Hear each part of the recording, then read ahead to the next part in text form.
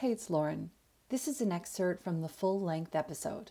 To listen to the entire episode, head to the show notes and follow the link. This episode has been brought to you by the Afterlight Institute. Ignite the light, magic, and miracles within. I'm sure your listeners would have heard this before, but meditation. There's something very special that you can get from meditation that you cannot get anywhere else. So definitely meditation, journaling. Oh my goodness, I am 100%, 110% an encourager and a cheerleader of journaling. Because again, there's something about writing things down with a pen and paper, like the amount of muscles you even use from writing far exceeds typing. And so there's a magical connection that happens when you take pen to paper that cannot be achieved anywhere else. And for anyone who's a keener, I would even suggest trying to write with your less dominant hand.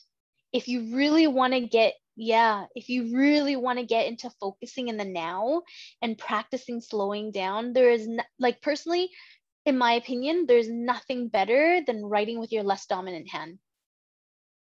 Like, it takes some time and dedication, but it can happen, and that can really shift and change your world in more ways than you can even fathom right now.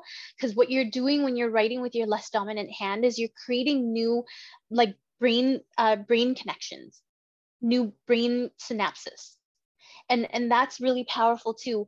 I basically became proficient at writing with my less dominant hands in 25 days. So it can be done. Yeah, it can be done. I highly encourage it. And I was actually, so a couple of years ago, I was doing some really deep healing work, like healing from ancestral wounds and infant wounds and whatnot, and childhood wounds. And during that time, I was meditating every day. I was writing with my less dominant hand, and I was practicing telepathy. And because I was doing all of these things at the same time, it expedited my growth, and it expedited and it just supercharged my healing.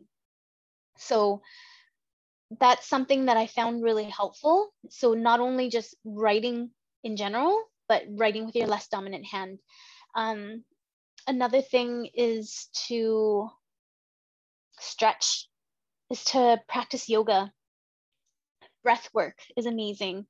And for those who are swimmers, I think swimming can be a really amazing way to slow things down, because when you're underwater, and there's a magical alchemy that happens when your body is engulfed in water, because we're made up of water as well. When you're submerged underwater, you can really hear your heartbeat, and that can really slow things down for you as well. And I actually use that as a way to purge and clear my energetic field. Yeah, that's a really amazing way to help a person slow down as well.